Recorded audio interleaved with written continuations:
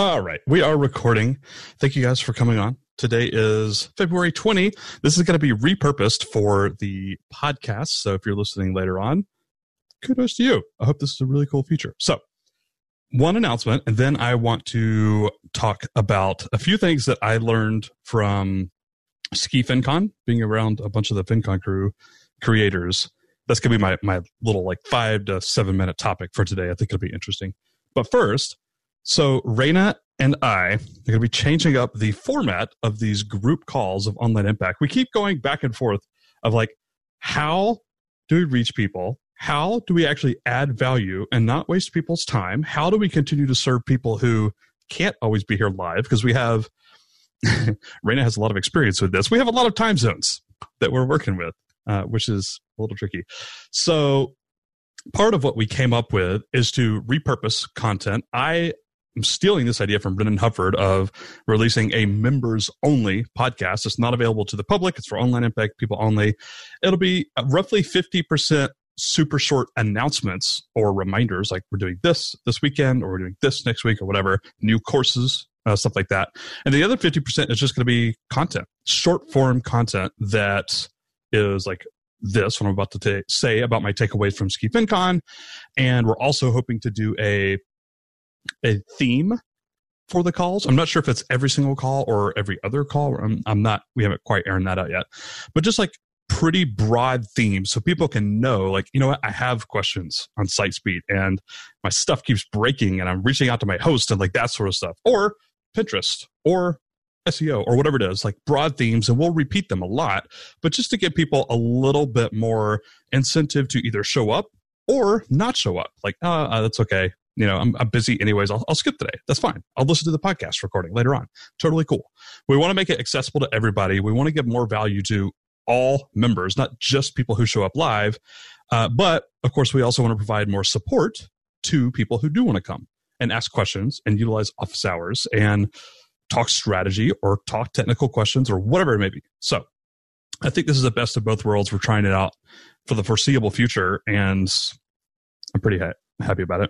I'm pretty excited about it. I think it'll work better for everybody and satisfy a lot more needs than the quote unquote format that we were doing. So there is the announcement. Feedback always welcome to Pete at Do Even Blog or Raina at Do Even Blog as well. It goes without saying. Let's transition for just like 5 to 10 minutes. I kind of want to talk, and you guys feel free to weigh in with questions either in chat or you can unmute and talk for that matter. Doesn't matter.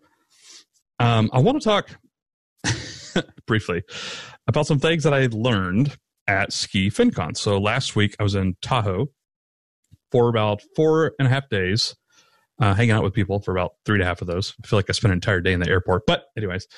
And there was a lot of really quote unquote successful people there. There were people there like myself who aren't quite like just absolutely crushing it. They're on year 10 of their business or whatever, but a large percentage of the people there were like Robert from The College Investor as an example. I like Robert. I've known Robert for 2 or 3 years now. We've emailed, we've talked, I've had him on the podcast, whatever. I didn't really realize how much his business is crushing it, but it's crushing it. Like I could not, my jaw dropped. It was these type of people that were there. And so I had a few takeaways I was thinking about like an hour ago. I was like, I kind of feel like sharing this somehow. So the first one would be there was not a single creator there who did not have or was not planning to start a podcast or YouTube channel. 1 or 2 of those. Half the people there or more already had podcasts, but an overwhelming majority either have a podcast, literally launching podcasts within the next like couple of months, or going hard on YouTube. And even just YouTube to supplement their blog content, which is actually takeaway number 2 I'm going to talk about in just a second. But I just thought to share that.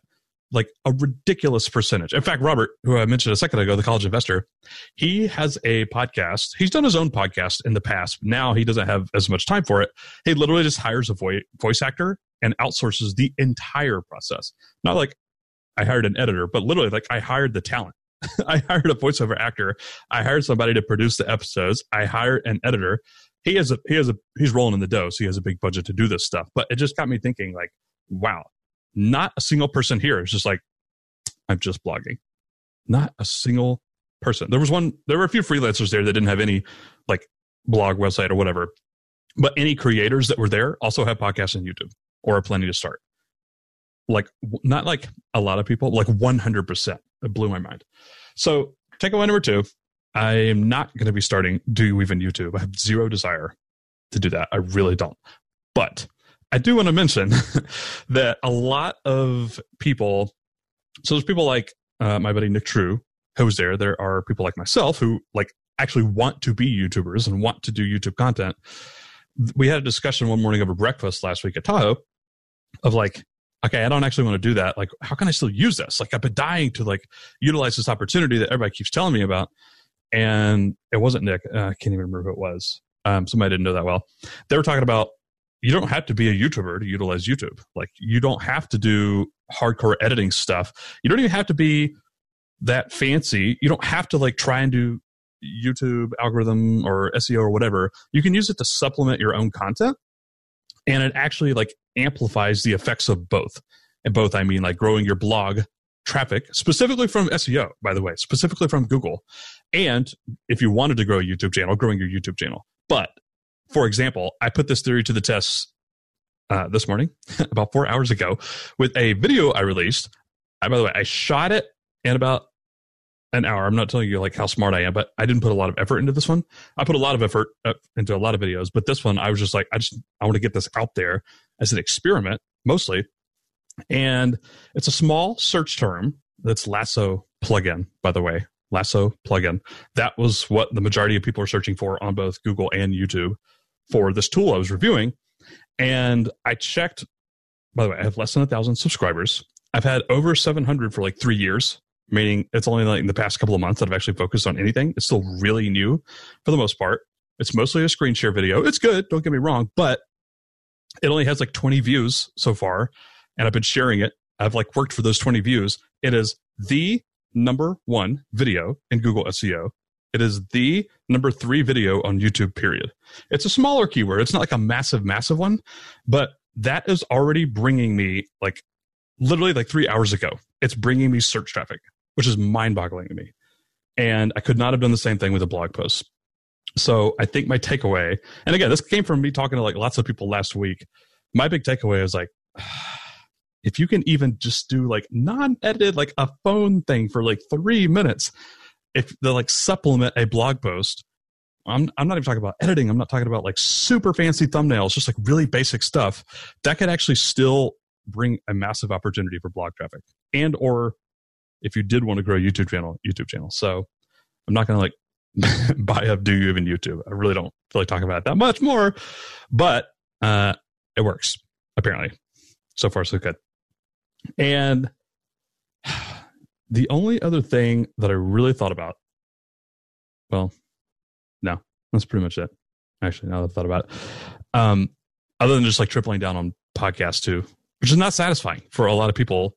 If you don't have a podcast or you don't plan on starting a podcast, y'all are probably hearing me say this and be like, okay, you've been shouting that from the rooftops for like a year now. But man, I swear, like everybody at Ski FinCon are like doubling and tripling down into podcast. Oh, I remember what my takeaway was. Sorry, I forgot for a second. It's like I knew I had one. I told Rainy this yesterday. A buddy of mine who shall remain nameless, I will not release his name, nicest person on the planet, fairly successful blog and podcast, I would argue, much bigger than my own brand. He tried to launch a course. By the way, he had over 40 or 45,000 email subscribers when he did this. This was 9 months ago now. He launched a course. He spent a lot of time on it. It was part of ConvertKit's like launch a course, like challenge or whatever it was. And he did that. He put it together, spent a bunch of time on it. He pre-sold it and got like a couple of sales, which he was like, oh, okay, it wasn't as many as I thought, but like I'll keep going and making it.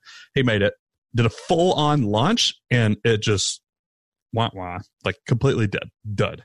He made like, I think $10,000 to $13,000 or something like that, which is great money, don't get me wrong, but that conversion rate, he even told me this, he was like, it's actually literally 0.1%. Not a 1% conversion rate, a 0.1%.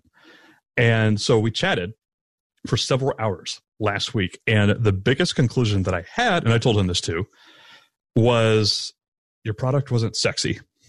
I hate to use the word sexy, but I think we all realize kind of what that means.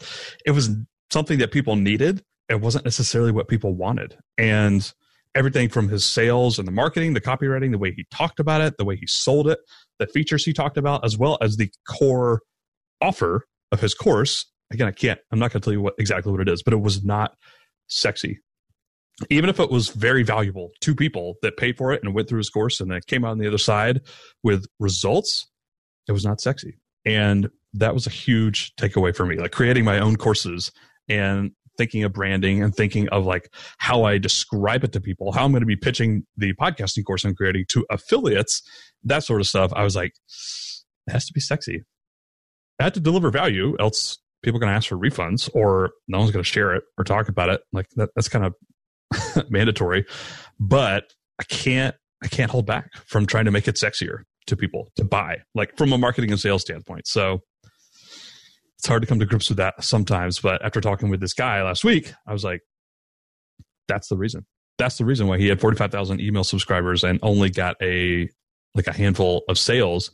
And he kind of admits that too. And he realizes like some of his mistakes now, but it wasn't sexy. It wasn't sexy. How do you do that?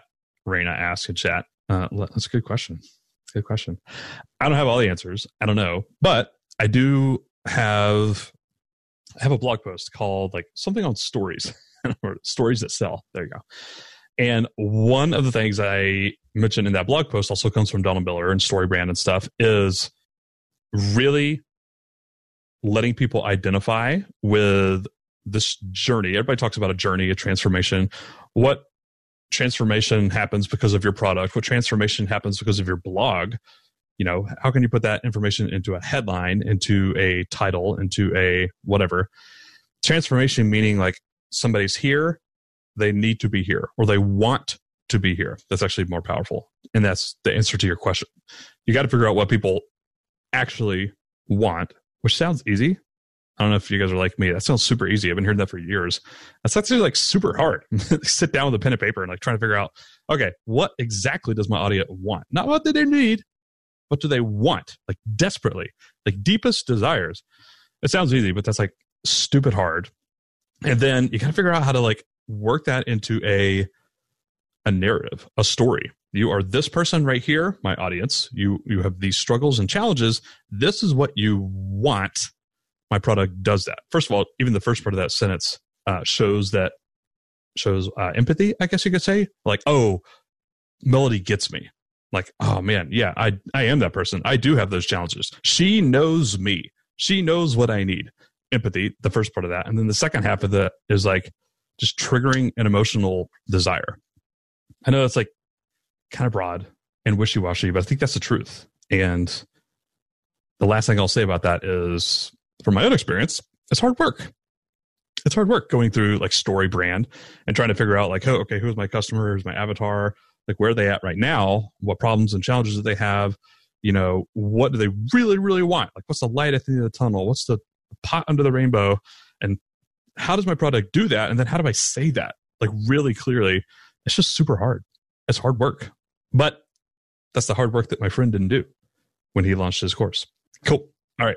Well, thanks for listening to my spiel. I hope that was helpful, at least valuable to some degree. And for those listening on the podcast, thank you. I hope you enjoyed this, and hopefully we'll see you in Slack and see you around on more live calls.